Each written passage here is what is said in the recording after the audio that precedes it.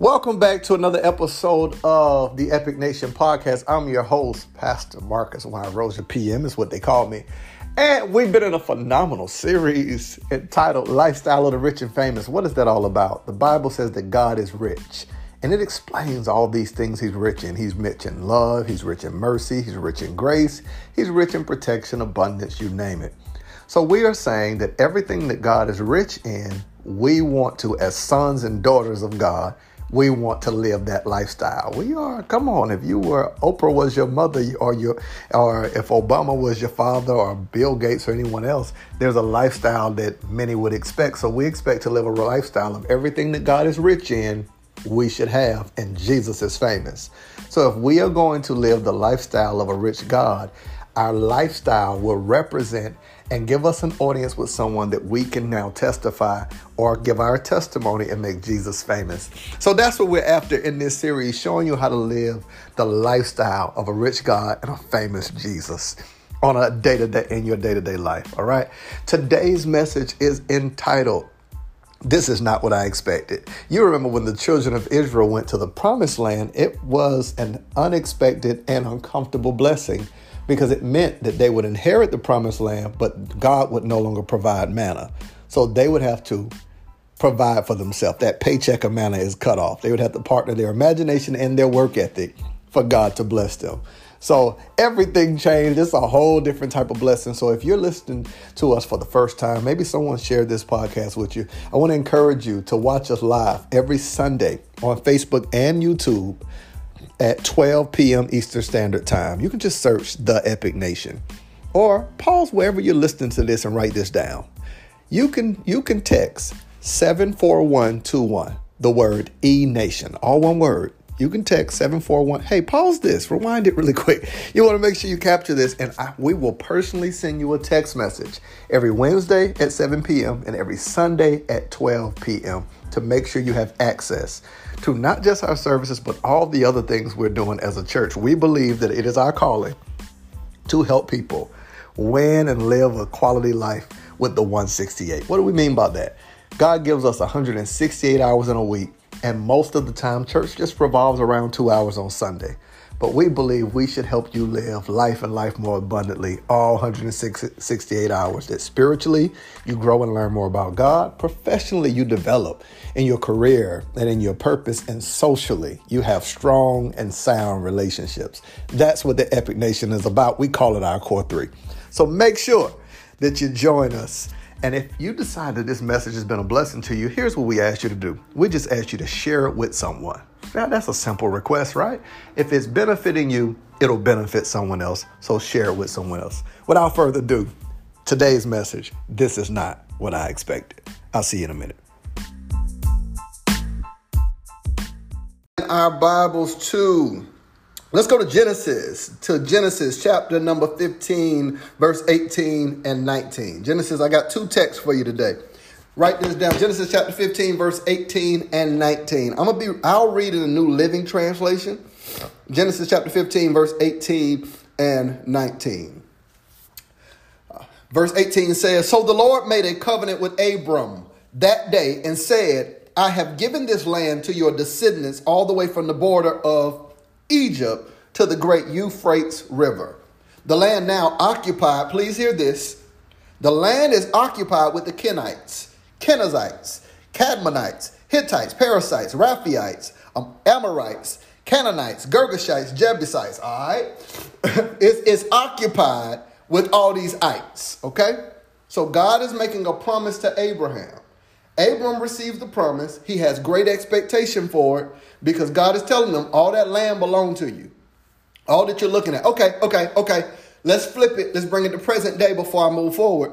If I were to say to you, let's just say if I were to say to you, God is going to give you Microsoft. God is going to give you Apple. God is going to give you Uber. He's going to give you Amazon. But you got to drive out the previous tenant. You're like, oh my God, I get Amazon. See the excitement. See the parallel. God is explaining to them, I'm going to give you a luxurious, wealthy land. Much like if I told you I'm going to give you Amazon, it is a multi-billion-dollar company. That's how they felt when they received it. Everybody following me now. To get word that God's going to give you Something that belonged to somebody else that's already prosperous and wealthy. Got it. Now let's go to Joshua, chapter number 5. Please hear this, everybody. Make the connections. Make sure you're writing notes and tracking today. God just made the announcement to Abram. I'm going to bless you real good, boy. I'm giving you all that. So they excited. Now we read Joshua chapter number 5, verse 11 and 12. This is the children of the children. These are the grandkids of those that Abraham would have passed it off to. So you got Abraham received it. Moses goes into, y'all know the story. Moses delivers the children of Israel out of bondage, out of slavery, to go into the land God told Abram. You're following. So Moses now is the one who's taking them into it. Because they did not have faith, and because, please hear this, when God was trying to work on them, in them, and through them, he could not complete the work in them. So he allowed that older generation to die out in the wilderness because he couldn't get the me in them out for God to live. So God let the older generation die, and the younger generation is now on their way into the promised land with Joshua leading them, not Moses, because even Moses couldn't go in.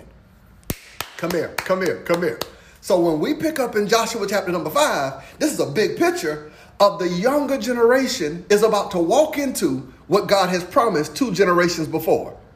You got it now. Joshua 5, verse 11 and 12. Oh, I love my Bible. The very next day, they began to eat unleavened bread and roasted grain harvest from the land. No manna appeared on the day they first ate from the crops of the land, and it was never seen again. So from that time on, the Israelites ate from the crops of Canaan. Oh, right there. Take that down. Do I still have y'all attention? Are y'all still listening to me right now? Please hear this.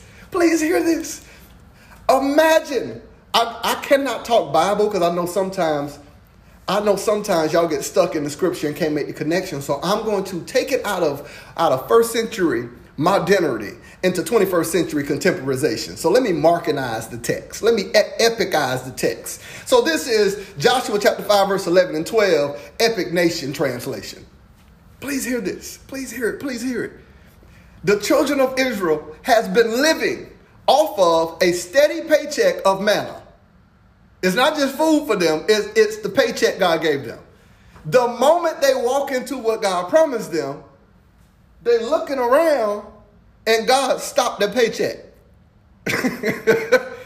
Yeah. He stopped the paycheck. And from that day on, the text I just read, everything for them changed. And they've got to adjust to a new faith, a new finance, a new way to live, a new way to eat. There's no houses built in the promised land. Although it's a blessing that's uncomfortable because any house you're going to live in, you got to build. Any food you're going to eat, you got to create. Any opportunity you're going to have, you got to create it for yourself. The promised land seems exciting, but it's frustrating because I'm in a place that nothing exists.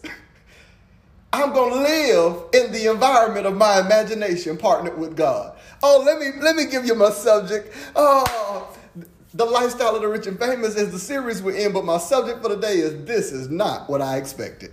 This is not what I expected. Come here. This is not what I expected. Lord, this is not what I expected. I got excited when you told me the Girgashites, the Ammonites, the Hittites, the Kenites, the Ites, that you told me I could have all that.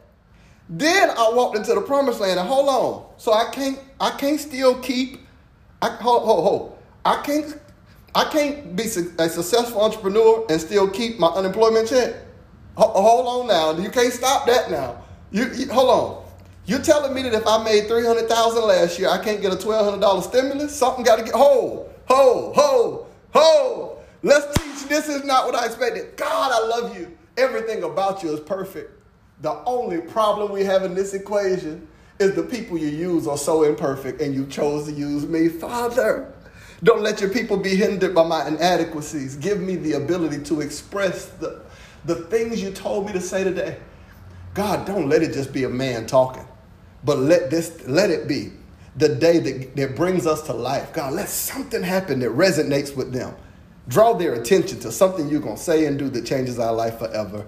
In Jesus' name, amen. Okay, we already at 12:20, so I got to move fast. Epic family, I have to explain something to you that I think that is going to be very important for you to understand. I begin to realize if I'm 36 years old, and whether you're 36, 30, or 25, you've lived long enough to recognize and to realize that chances are you have misdiagnosed your pain and misdiagnosed your frustration. I'll say it again. You have misdiagnosed your pain and misdiagnosed your frustrations. Because most of what we call a broken heart is really broken expectations. It is when I push onto someone an expectation of how they should respond, what they should say, what they should do. And chances are people don't typically live up to the expectation you have for them or the expectation you have for the relationship. So most of what we have experienced is not a broken heart. It is a broken expectation. Whether it be a romantic relationship, one of which you expect the person to respond to you in the way that you responded to them. I was a good woman. I cared for them. I cooked for them. I cleaned for them. I made sure they were okay, but they never made sure I was okay. It's just broken expectation. I can't understand why my mother treats me this way, if it's not romantic. Why would my mother treat me this way, knowing how much I love her? I'll be there for her. Broken expectation. I don't understand why my father was never in my life, why my father would do this. Why does it hurt so bad for my father to do something when he a grown man making grown man decisions, but it hurt me because he broke the expectation I had for him? Broken expectation. Why is it so painful when I'm in a church and my pastor don't treat me the way he should? He don't acknowledge my gifts, my talents. Why is it that he don't make time for me? It is not that all the time that people are wrong. It is that I had an expectation based on how I viewed you and you broke my expectation. So a misdiagnosis of broken expectation that leads to a broken heart. And I'm here to talk to somebody and flip the script and say it's not just about the expectations I put on people. Sometimes I got expectations about God, and if truth be told, just for the people that's honest, sometimes God don't meet my expectations. I got to be honest that, God, I did what you told me to do. I stepped out on faith. I'm moving the way you told me to move. Okay, you told me to move here. Do this, do that. You told me that you will bless me and that I'm entrepreneurial. Okay, God, I'm stepping out on faith. You told me to say no to this, but you ain't tell me I was going to struggle like this. This don't meet my expectation. You told me that I'll be in a relationship, but I don't like the pace it's going at. This don't meet my expectation. The truth be told, am I talking to somebody who will be honest and say, I thought being saved would feel better than this. God, I thought that it seemed like my friends ain't tuning in to Epic Experience on Sunday. They ain't coming to virtual interactive Bible study on Wednesday. And it seems like they living better than me. This don't meet my Why am I giving up all these things, disciplining myself, praying, studying, reading? And it seems like the ones that don't care are living better than the ones that care. God, I got to be honest with you. This don't meet my expectation. God, am I talking to somebody that can just be honest? What do you do when it seems as if, God, this is not what I expected? I'm 30. Some of you right now looking at your life and saying, what is it all for? Why I got to sacrifice like this? Okay, when I was out doing my thing, turning up, doing whatever I want to do, I had the pick of the litter. I could do what I want, had what I needed. Now I'm sacrificing. And for what? I still don't have what I want. This is not what I expected. I knew I was going to be talking to somebody later. So Epic family, when we move out of our introduction, we move out of this emotional space of the introduction, resonating and connecting to you. Because some of you have made thank you, Holy Spirit, I feel you now. Some of you have made some major faith moves in 2020. You stepped out on faith to do some things. You stepped out on faith and relocated. You stepped out on faith and invested. You stepped out on faith and had to make who am I talking to? Somebody on here, you had to make a hard no. Something was presented to you that you wanted to say yes to, and you had to make a hard no with God in mind. And you thought, you got excited, like, I know God gonna bless me on this. And it still seems like he hasn't yet. And you're looking, and if you're to be honest, the thing is not meeting your expectation. God, what's going on? What is going on? So, ladies and gentlemen, this is what I want to speak to today. If we're going to live the lifestyle of the rich and famous, I must talk about the lifestyle of broken expectation. How to explain how to gravitate, how to grab, hold on to, live out your relationship when it seems as if God is not doing what you expect him to do. You're in a relationship with God. So in your relationship with him, there must be honesty, transparency that God, I ain't happy. Like, come here, God, sit down, we got to talk. God, come here, sit down, we got to talk. Yeah, how can I help you? God, I'm not happy with the way that this relationship is going. God, I need somebody that's God, I'm not happy with the way things are popping off. I'm not happy with the way I'm living. I'm waking up and I'm not happy the way I should be. God, I need to talk with you about this. I'm just not happy. But I know that you can turn this, okay, I'm peeping a disconnect and it's not my internet. Somebody say, teach me something. I'm peeping a disconnect. Somebody's lingering too long in broken expectation. I got to pull you out of that and into this new space. Can I teach this? Snotty towel and all. Woo, excuse me, y'all. We fight through this sickness, but we going to make it do what it do. So, ladies and gentlemen, boys and girls, here's what I need you to understand for me. Come here, voice. Don't you leave me. Here's what I need you to understand Stand for me. I need you to understand this. The children of Israel, ladies and gentlemen, epic family, they are a picture for us of what it looks like to navigate your relationship with God in an unstable environment.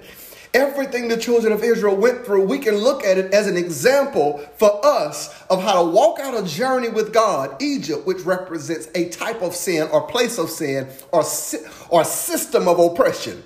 Whether it's my mind, my finances, whatever holds me out of the lifestyle God has for me, Egypt represents that. When the children of Israel are in Egypt, they are living beneath the standard of the lifestyle God has for them. So they are a picture for us of what it looks like to be bound to a system where I'm overworked and underpaid, to a system that I don't control my environment, to a system that someone else controls parts of me, feeling distant from God as if God has forgotten about me. They have heard about the promises of God from their forefather Abram, but the lifestyle they're living is not meeting their expectations in Egypt. It is a picture for us.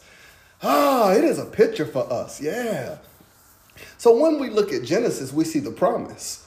When we look at Exodus, we see Moses now. Look, but can I back it all the way up and show you how in every one of their lives, how they had broken expectation? Because God promises Abraham, go to a land I'll show you, and he promises him a seed. But for 25 years, God didn't meet Abram's expectation because he has no seed. God, you promised me something that I don't have. Oh, you know Moses. Y'all remember my boy Mo. God promised Moses that he would let his people go. He promised Moses the promised land, but he never told Moses about the Red Sea. So the Red Sea didn't meet Moses' expectation. That he gets there and he's frustrated like, God, this don't look like what I expected. But now when we land with Joshua, we've got Joshua leading a group of people, and it is not meeting his expectation because he does not expect the Jordan River. He expects the promised land, but I've got to back this thing all the way up and go practical because I've been in the text too long. Ladies and gentlemen, this is when you write notes. Last week, I said something to you, and y'all know I don't mention words and not bring that thing together. We talked about spiritual discernment. You remember? Were you there? Were you frying chicken? Did you miss it? Were you there last Sunday when I talked about spiritual discernment and how God is working on me, God is working in me, God is working through me, and we unpacked that whole thing about spiritual discernment, but here's the part I didn't give you. This whole lifestyle of dealing with the unexpected. Please write this down. Here's your quotable for today. Lexus, make sure you grab this one. Typically, spiritual discernment leads to spiritual frustration. Typically, spiritual discernment leads to spiritual frustration. Write it down now, and I'll unpack it for you. Spiritual discernment oftentimes can lead to spiritual frustration. Let's teach. Slow down, Marcus. Slow down. This is a good pace. Why would spiritual discernment lead to spiritual frustration? Because when I discern a thing that God wants to do in my life, it typically will agitate something in me.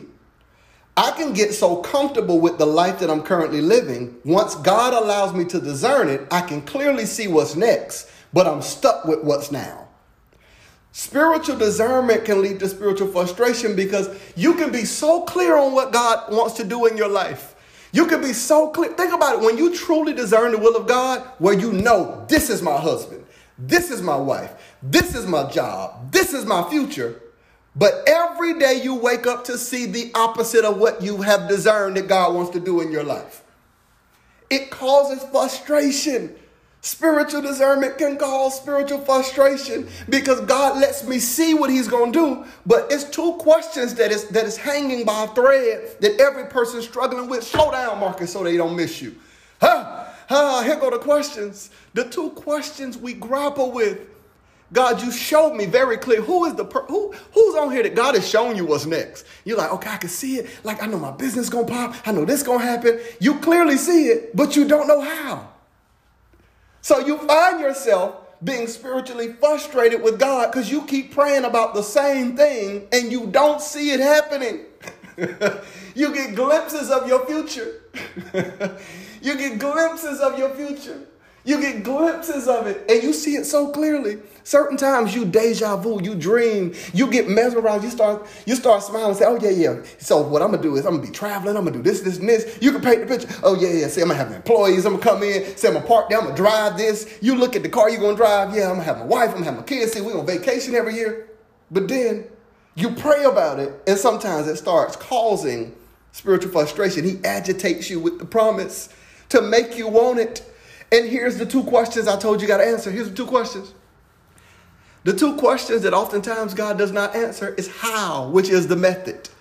Typically, God is answering our prayers, but because we don't understand the method of God, we don't realize that in the process of him answering our prayers, we don't recognize God moving in that way.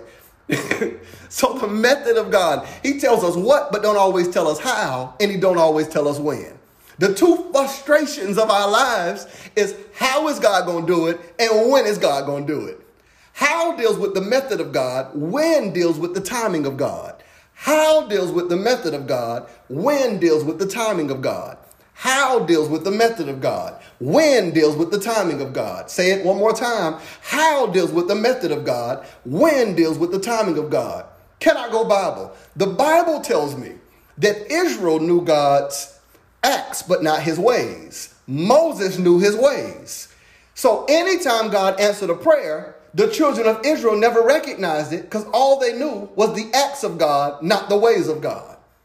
They could only see it when God was moving, but could not discern God moving behind the scenes. We, ladies and gentlemen, as a picture of our spiritual connection to God, I told you when he's working on me, he is trying to get me to recognize, to become aware, and to be connected.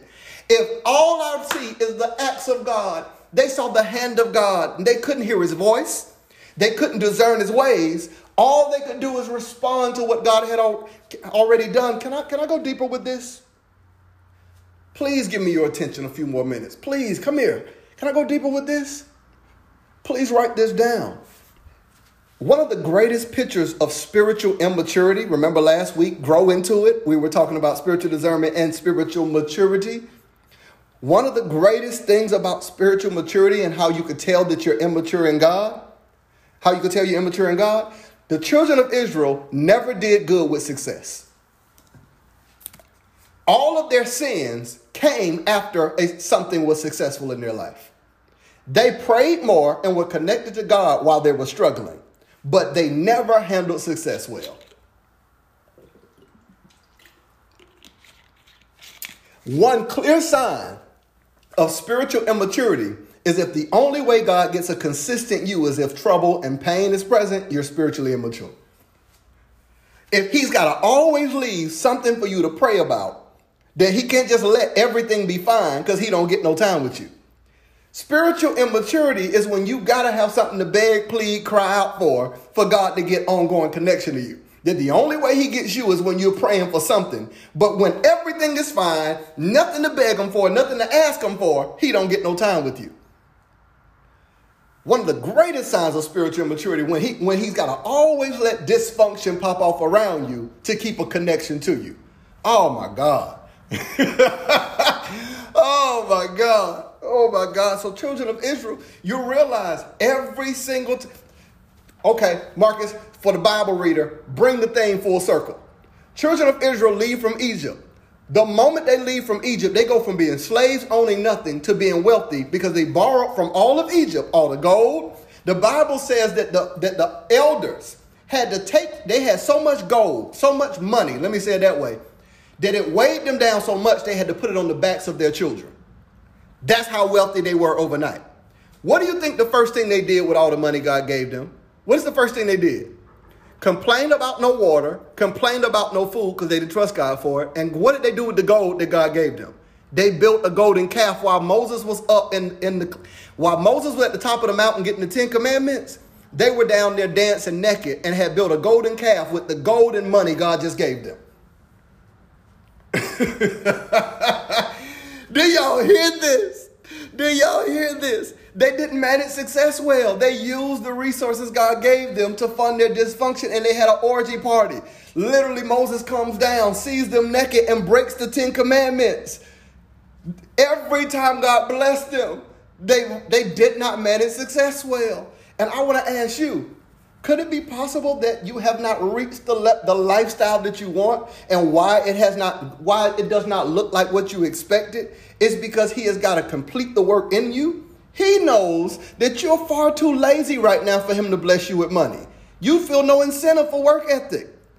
He knows that he can't get you to be consistent now. How is he going to get you to be consistent later? You're going to frustrate an employee, a man, a woman, a boy, a child, whoever in your life if you don't learn to manage success. So trust me when I tell you, your future success is predicated on your current strategy. Your future success is predicated on your current strategy. Oh, God, help me, help me, help me, help me, help me, help me, help me, help me, help me. Okay, I got to move. I want to stay there. Okay, so now I got to move. God, who is it you want me to deal with? Who is it you want me to deal with? I hear the person that keeps saying, how long? Like, that's what you're asking. How long?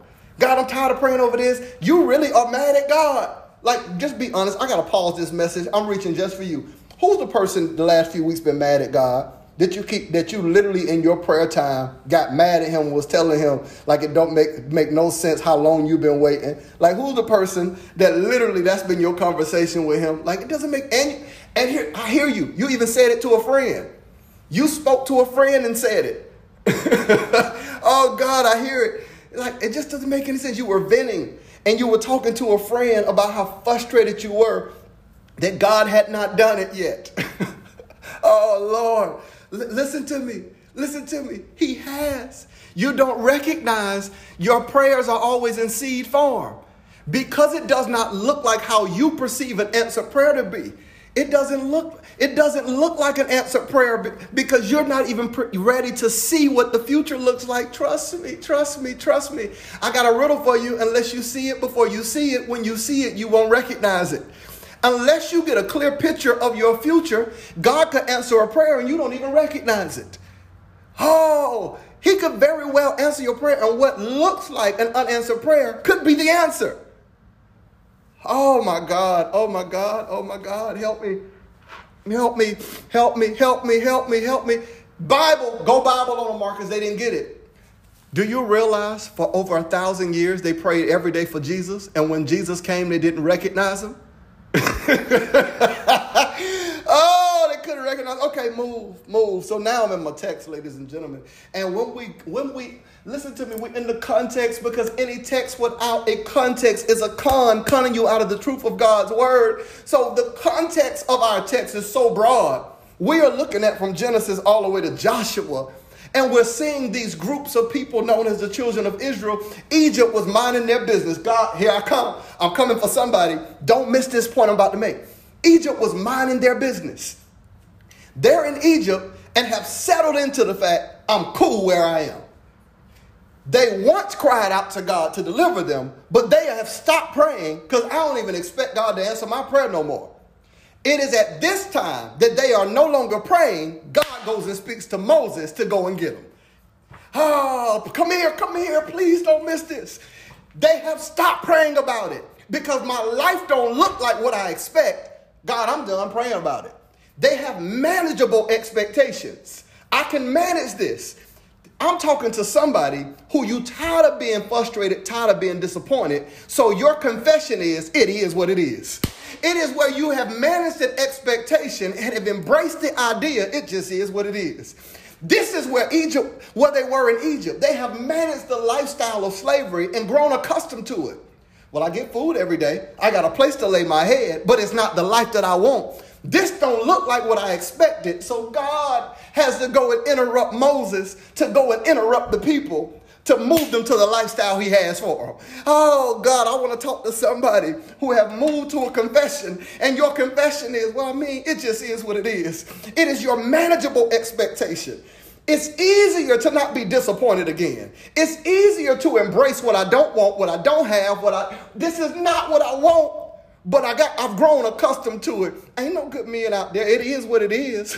Oh my God, I'm talking to somebody that what God has to do, you were minding your business and you got comfortable embracing it, and he disrupts it now that won't let you settle for safe in your manageable environment. Oh my God.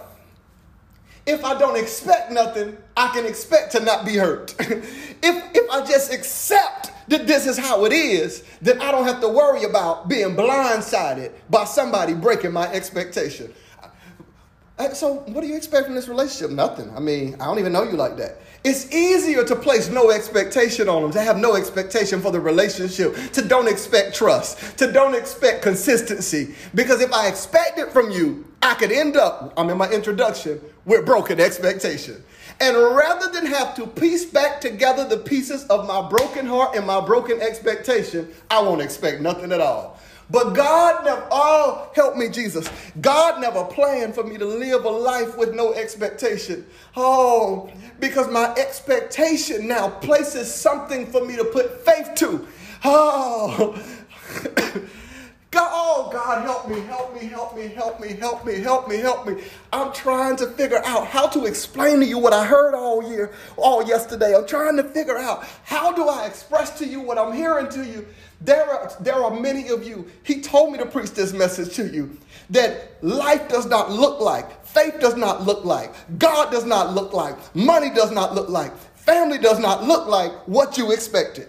And you have thrown away your expectation, then you're just going through the motions, accepting. You're living in Egypt, ladies and gentlemen, living beneath your standard, living beneath your lifestyle, living beneath the answered prayers waiting for you. You don't expect to meet the love of your life. You don't expect you don't expect money to come from the north, south, east, and west, unexpected checks. You don't believe that money comes frequently, easily, and abundantly. You believe that the only way to have more money is to get another job. No, because that's what your expectation has told you. But I'm here to tell you, oh, Lord, expectations. I expect good things. Somebody say it with me. I expect good things to happen for me. I expect good things to happen for me. I expect good things to happen for me. I expect good things to happen for me. I expect good things to happen for me. Oh, I expect good things to happen for me. Oh, to the person who don't expect nothing from your family, you don't expect your family to change. Why? Because I expected it before and it broke my heart. I expect things to change. Yeah. I expect it. I like that, Jay. I expect heaven's best for me. Okay. So let's bring this thing together. I got less than 12 minutes to bring this whole message together. So do y'all remember when I was talking about how God as the trainer, that core work, how he puts you in an unstable environment to work your core? Let's draw a parallel between the instability of God working on me to the instability of moving me from manageable expectations to unmanageable expectations. They were minding their business in Egypt. He comes and disrupts them. And now when they leave from Egypt to go into the wilderness, it is an unstable environment. They don't know where their next meal is coming from. They don't know where water is coming from. They don't know where they're going to live. And God got the nerve to say, don't get comfortable when you see the cloud or the fire, be ready to move. How are you going to move me from the stability of Egypt into a place that I don't know where my next meal is coming from? I don't know God, where you want me to move? Okay, just watch you. God, I don't like this. This every day I got to follow you. That the instability of it all was a frustrating thing. If you look at the children of Israel, imagine for 40 years living in instability. Every day they can never get comfortable. Hey, so what you doing next week? Well, we're supposed to here. I want y'all to hear. I want y'all to hear what a conversation would have sounded like in present day if we were the children of Israel living in the wilderness. Okay, come here. Like, listen to this. Hey, so what you doing on Saturday? Well, we supposed to have my baby birthday party if the cloud don't move. You know, God, in the middle of the cloud moved last time on Thursday. We were supposed to have a party at such and such house, but then the cloud moved. We had to pack up everything, get all our bags, all our clothes, and we had to go from the land of the Amorites into the land of the Jebusites overnight. Girl, I almost left my baby stuff underneath such and such tent. Think about the instability of what it looked like. Well, I mean, normally it don't move until around like 7 o'clock. Yeah, but last time, okay, well, yeah. So let's have a party at 12 because God ain't going to move until 7 p.m. Okay, perfect. Girl, we done playing all that. Come on, the cloud moving, fire by night. Do you know what it would be like to live in the instability of the moment I get comfortable, God says move. The moment I feel good, oh, my expectations are torn. Could you imagine living in that time? They're rich. They went from being slaves. Before you feel bad for them, they were slaves where it was comfortable. They're rich and it's uncomfortable. Oh, they were slaves and it was comfortable. They are rich and it's uncomfortable because they have not found their environment yet. Oh, God, help me. Get people to understand. They don't realize the children of Israel, the wilderness was their answered prayer. I'm talking to somebody who don't realize God answered your prayer.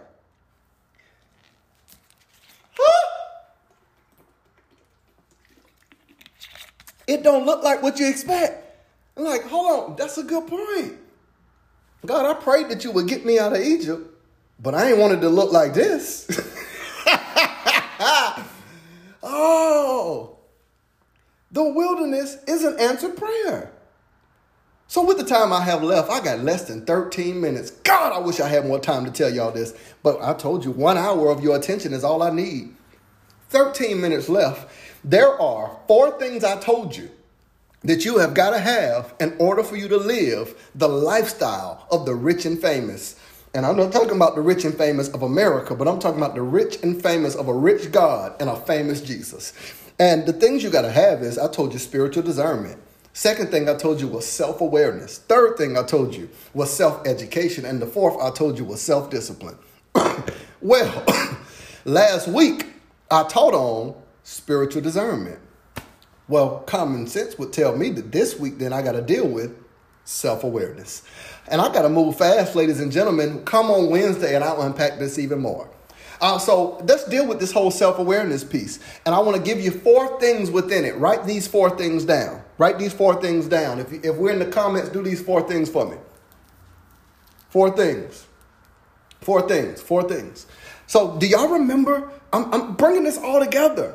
Do y'all remember? So last week I told you 3 things. I talked about God working on me, God working in me, and God working through me. I want to deal with just that God working in me part, because that's the self-awareness piece. But I want to give you these 4. Remember I told you God is in me, but also me is in me? What do you mean? God is in me, but me in me. God's will is in me, but my will is in me. God's desires is in me, but my desires are in me. So God in me. Number 2, me in me. Number 3, here's what I'm going to unpack. Them in me. Number 4, it in me. Come here. God in me, number 1. Number 2, me in me. Number 3, them in me. Number 4, it in me. Oh, God, I should have did this earlier. I got less than 10 minutes to give y'all all this good ghetto gospel. Give them the bass. Okay. So when God is in me, we have got to then realize that one of the things that God is doing when God is in me, God has got to now eliminate or disrupt. Please hear this. Eliminate or disrupt. Number one, my pet. Oh, God, this is for somebody. Thank you, Deandra. Good to see you. One of the things that God's got to disrupt is my petty perspective. Petty perspective. He's got to disrupt my petty perspective. What do you mean petty perspective? Some of us, many of us, I'll venture to say almost all of us have a petty perspective. What's a petty perspective? What does the word petty mean? Someone who is petty is someone who focuses on things that are trivial or unimportant. When you are petty, you prioritize unimportant things. You focus your attention on it and make it the topic of discussion. So when someone says, well, I don't want to be petty, but did you see? They are talking about trivial things that are unimportant and making it the perspective that they see the world through. If God is going to grow me up to be able to inherit, to have, and to see things as it truly is, if things don't look like what I expect and he's trying to shift my expectation, he's got to shift my petty perspective. Because I can spend all my time focused on and talking about trivial things that don't matter and ignore the things that matter the most. Why is it that the things that don't work get most of my time and the things that do work don't get as much of my time? Why is it that you talk more? Hear this. There are people who will spend their time complaining about those who are not there and never celebrating those who are there. They are those that will talk about those who hate you and ignore those who love you. That are those with a petty perspective, who talk about what has not worked instead of celebrating what has worked. Your confession has to shift, and when your confession shifts, you shift your attention to a positive perspective, not a petty perspective. A petty perspective is one that looks at the trivial, the menial, things that don't matter. Some of you right now woke up this morning thinking about what you're going to eat after service and spent no time thinking about what God was going to say to you. That's a petty perspective. Right now, in the middle of this message, chances are you have been thinking about something that is petty. It's so small in the grand scheme of what God is saying to you. In comparison to what he's saying in this message, to the things you're thinking, things you're texting, things you're doing, it is a petty perspective. That your mind has drifted at least 2 times to social media because you got a petty perspective. Shift your perspective. It is a petty perspective. Literally, we got on here at 12 o'clock. It's 12:52. 52 minutes, and you could not draw your attention away from your petty perspective to see what God wants to say. How could he give me what it is that he wants me to have when my perspective is so petty? Oh, okay. Well, I don't prioritize what is important to God. Okay, shift. The second thing, God Almighty, is your personal truth. And I'm probably not even going to be able to get to the me and me, the them and me, the it and me, because I'll go over my time. But the next thing is your personal truth. This is important about self-awareness. Your personal truth is so important because inside of your personal truth is wrapped up these 3 things that I want to unpack for you in your personal truth. Here is where we are divided. Here is where it becomes difficult. Here is where it becomes tough for us in our personal truth. Remember, self-awareness. Who am I? The me and me. I'm trying to resolve the me and me. Part of that is my personal truth. So let me give an example. In my personal truth, typically you've got people, what I call people, profession, and position. Okay, so check this out. Like this whole mistaken identity piece of the me and me. I am a pastor, right? You get this. This is my position. But my position and my person are not one and the same.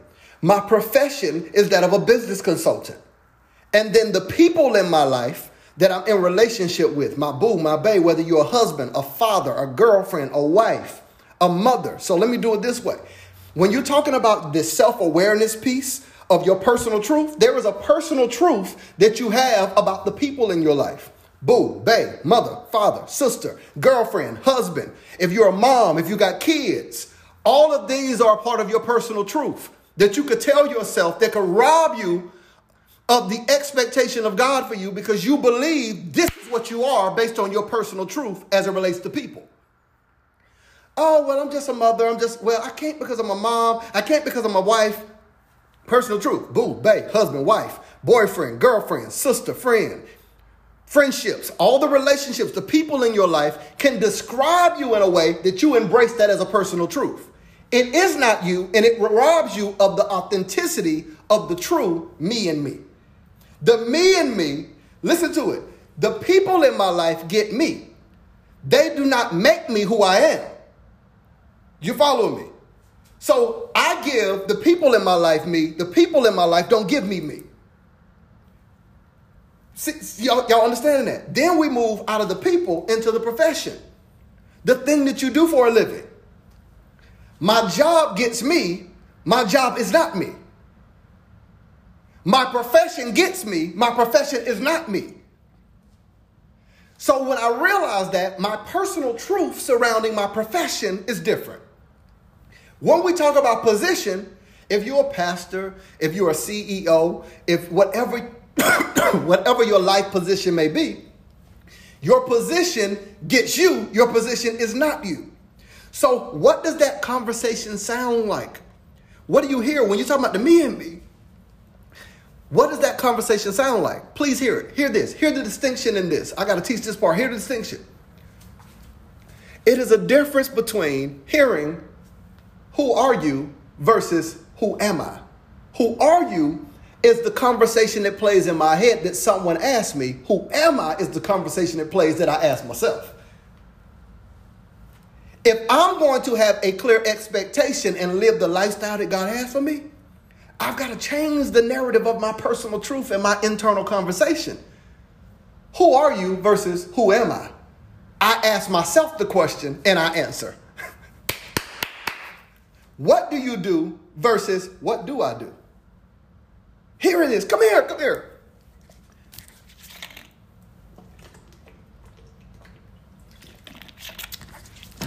Are y'all hearing this? Hey, what do you do versus what do I do? That sober thought shifts my perspective because I see me. I don't see life through the lens of you because if I do, life will never look like what I expect. I will live in accordance to your expectation, not my own. I'll say it again. I will, if I don't change the conversation to it being an internal question that I answer versus an external question that I answer, then I will have a perspective to live by your expectation and not my own. Oh God. So I've got to say one more thought to you about what I call a crowded expectation. What is a crowded expectation? What is a crowded expectation? What is a crowded expectation?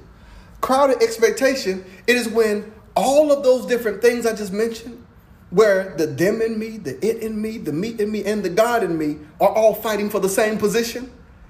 But here's what I need y'all to know. Typically, when people have an expectation and the expectation is crowded within your life, the first thing you give up is the thing that only matters to you. It shouldn't be that way, but it's normally how it happens. Let me explain it. If people expect me to be there for them, to do something, to take action, to have resources to help, but I want to move forward to do this in my life, normally the first thing I abandon is the thing that only matters to my expectation, so I don't break and rob them of theirs. So the vision that I have for me versus the vision you have for me, I don't want to disappoint you. So the first thing that we remove and discard is our own expectation to make room for theirs. Oh, I want this, but you expect this. We don't pursue our passions and our purposes and our visions sometimes because we know in order to do that, we'll disappoint someone's expectation. So the first thing we get rid of is our own expectation. And we make excuses for ignoring God's expectation. We will ignore God's expectation and ignore our own expectation to meet somebody else's. We'll make room for theirs and ignore ours and God's. Oh.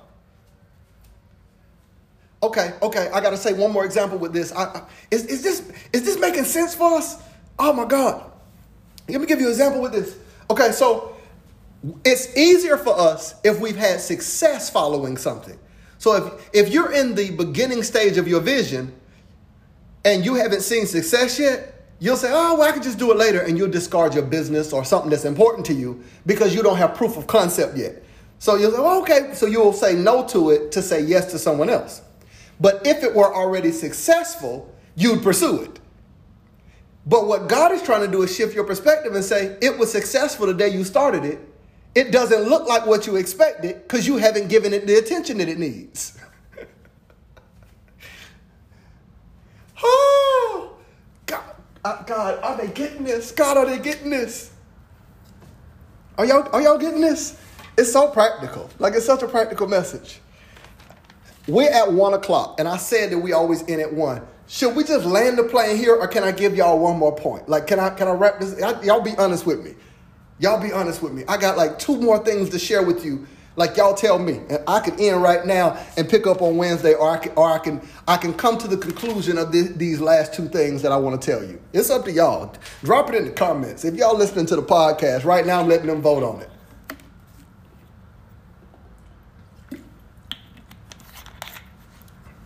This is not what I expected. This is not what I expected. Keep going. Okay.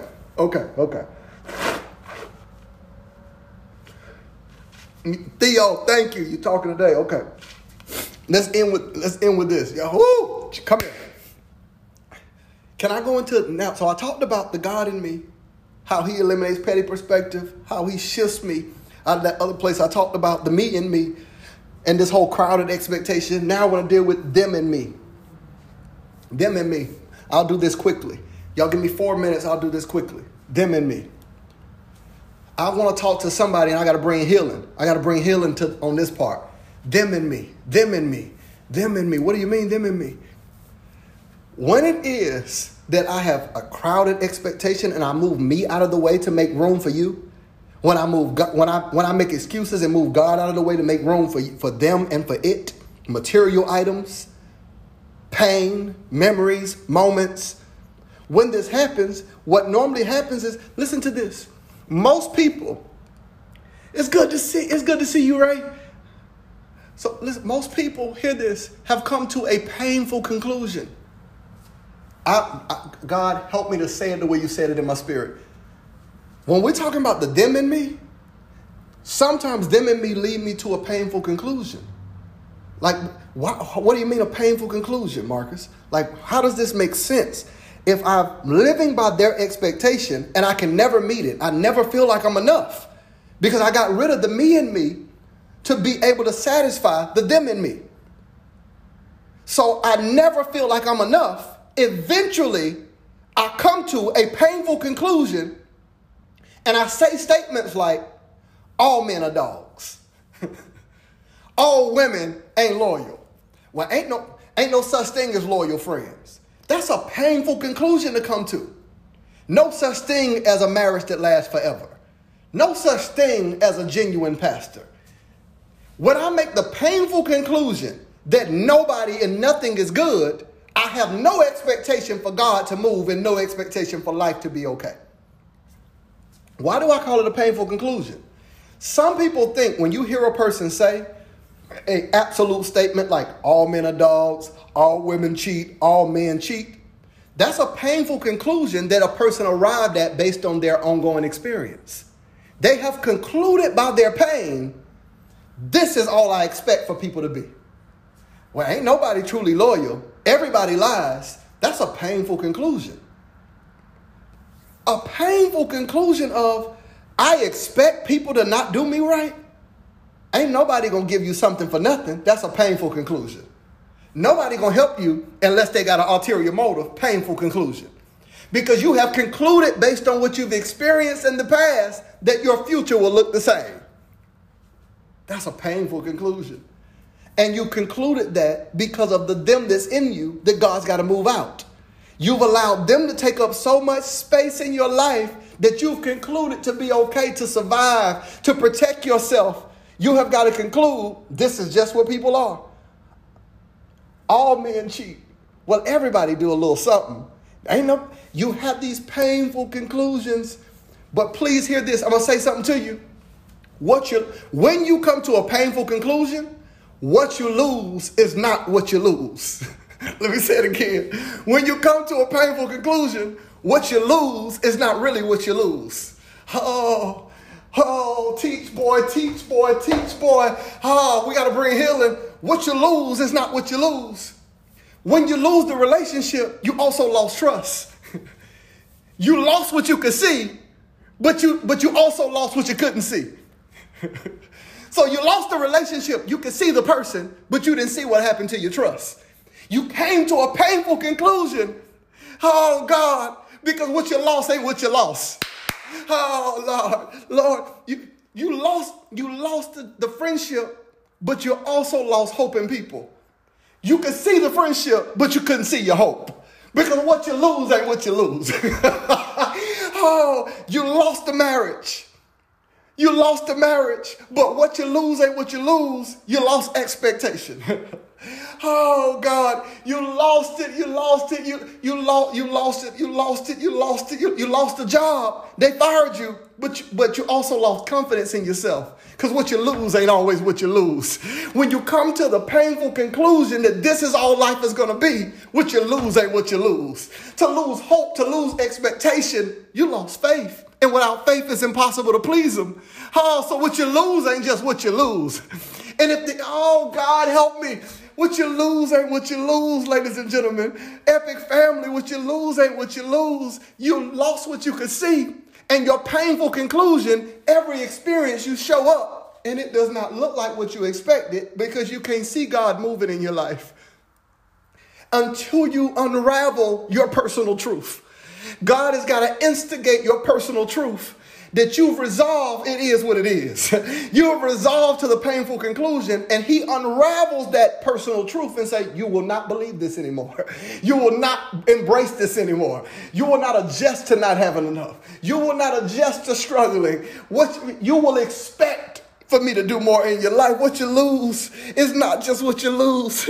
Oh God, I need you to understand. You've lost something in your relationship with God. You lost something in your connection to him, because what you lose ain't just what you lose.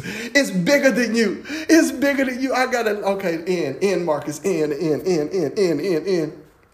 My question to you is, what do you expect from yourself and what do you expect from God? What is your expectation from yourself? What is your expectation from God? No. Come here. Give me your attention. What do you expect from you? What do you expect from you? I give myself no excuse, no excuses, no apologies, no outs. Expect more from me than any other human being could ever expect. If you expect me to be good, I expect myself to be great.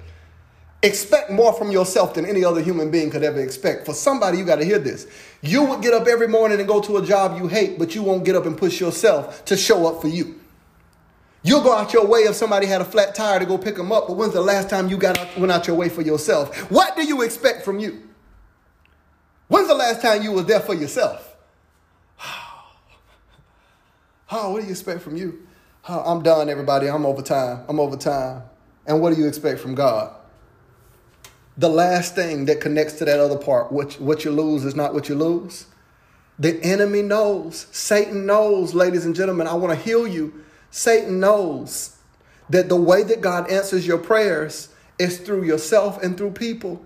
So if he could get you to the painful conclusion that you do not expect anything from people, how can God answer your prayer when you don't trust yourself and you don't trust others? He is trying to rob you of the trust you once had for you. You're doubting your own thoughts. You'll come up with an idea and doubt yourself because you've been wrong before. He is trying to rob you of the trust you had in yourself. He's trying to rob you of the trust you had in people and the trust you have in God. But I come here today to disrupt and unravel that truth and tell you that God's going to do something that eyes have not seen, ears have not heard, that God is going to do exceedingly and abundantly above what you can ask, think, dream, or imagine. But it will not look like what you expect. it will be better. You have not seen what God's going to do. When you describe your perfect person, it's a lie because you don't even know it yet, because you don't know you. Your type, your taste, all the things you're describing about a whole lot of money is not a lot of money. It will not, I'm done. It will not look like what you expect. It'll be better than. It will not look like what you expect. It will be better than. The promised land, ladies and gentlemen, did not look like what they expected. The promised land was empty. When they got there, the only way they're going to live in a house is if they use their imagination, partner with God, and build it. The food that they ate was the seed they sowed themselves. Their expectation was for God to do what he did in the wilderness or to feed them like he did in Egypt. But God didn't meet their expectation. It didn't look like what they expected. And I'm saying to you, it does not mean God's not going to do it for you because it doesn't look like how you expect God to do it. You expected a raise at your job. God expected you to start a side business. You expected an apology. God expected you to process through the pain of moving on without ever receiving an apology. I'm done. Father, heal us, change us. You are moving us. Please let them hear it into a new place. It won't look like what we expected. It will be better than what we ever expected. We don't even know what to believe for or what to see, but I'm believing you for big things and for better. I receive, Father, it will be big. It will be better than I could think, dream, or imagine. Every day is blessed. Every day is blessed. Father, bless us. Change our perspective. Help us to see life differently. Work on us. Work on our work ethic. Heal us of our pain. Pain from memory, past pains, things that is living on the inside of us that rob us of the joy that we once had. That God, some of us have such a negative confession that when good things are going, we say, what could happen next? We're expecting something bad to happen because we don't expect to live stress-free days. Father, change what we expect. In Jesus' name, amen. We're over time. We're over time, everybody, by like 11 minutes. I wanted to be right at an hour. But two things I want to do. Number one, I would love to be your pastor. We would love to be your church. To the partners of the Epic Nation, I love you. I love you beyond words. I can't even describe what it is like to lead you, to be connected to you. God, the greatest gift of my life is the ability to serve you. I couldn't imagine what I'd do with my life if I could not spend it serving you. So let me say this to you. If this is your first time, or if you're new to the Epic Nation and you say, man, I vibe with this. I don't know what this is, but I vibe with it and want to know more about it. Just drop it in the comments. Let us know. Charles will connect with you. Elaine will connect with you. Someone from our connection team will reach out to you and connect you to the ministry. If you say, man, this right here, I want in. I want in. Like, I want to be a part of that. We welcome you to all of the partners, to everybody that is with us in, week out. God is doing something amazing in and through us. These are not sermons, ladies and gentlemen. These are not messages. They are things that is unraveling parts of us for us to become better. So if you want to be a partner, just drop the word partner. If you are new to the Epic Nation and just have questions, just drop it in and just say, I want to know more. So if you are new and want more information, just type, I want to know more.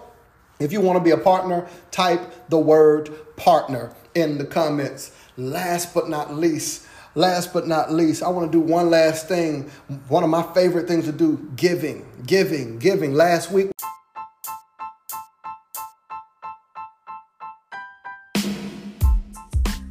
we got to stop right there. I hope you enjoyed that message. This is not what I expected. Listen, if you enjoyed it, remember, one of the greatest ways to contribute, to invest, to give back to anything that gives to you is to share it with someone else. If it'll bless you, it'll bless somebody else. So share this podcast with them. Also share our YouTube, our Facebook. We would love to connect with you. If you're just listening to the podcast but have never attended on Wednesdays or Sundays, and to the partners of Epic Nation that are listening to this, your pastor loves you. All right. I'll see you all on Wednesday and Sunday. Make sure you text 74121. The word eNation, to stay connected to all we're doing globally. Where's your church? Everywhere. Church anywhere, any day, anytime. I'll see you next time.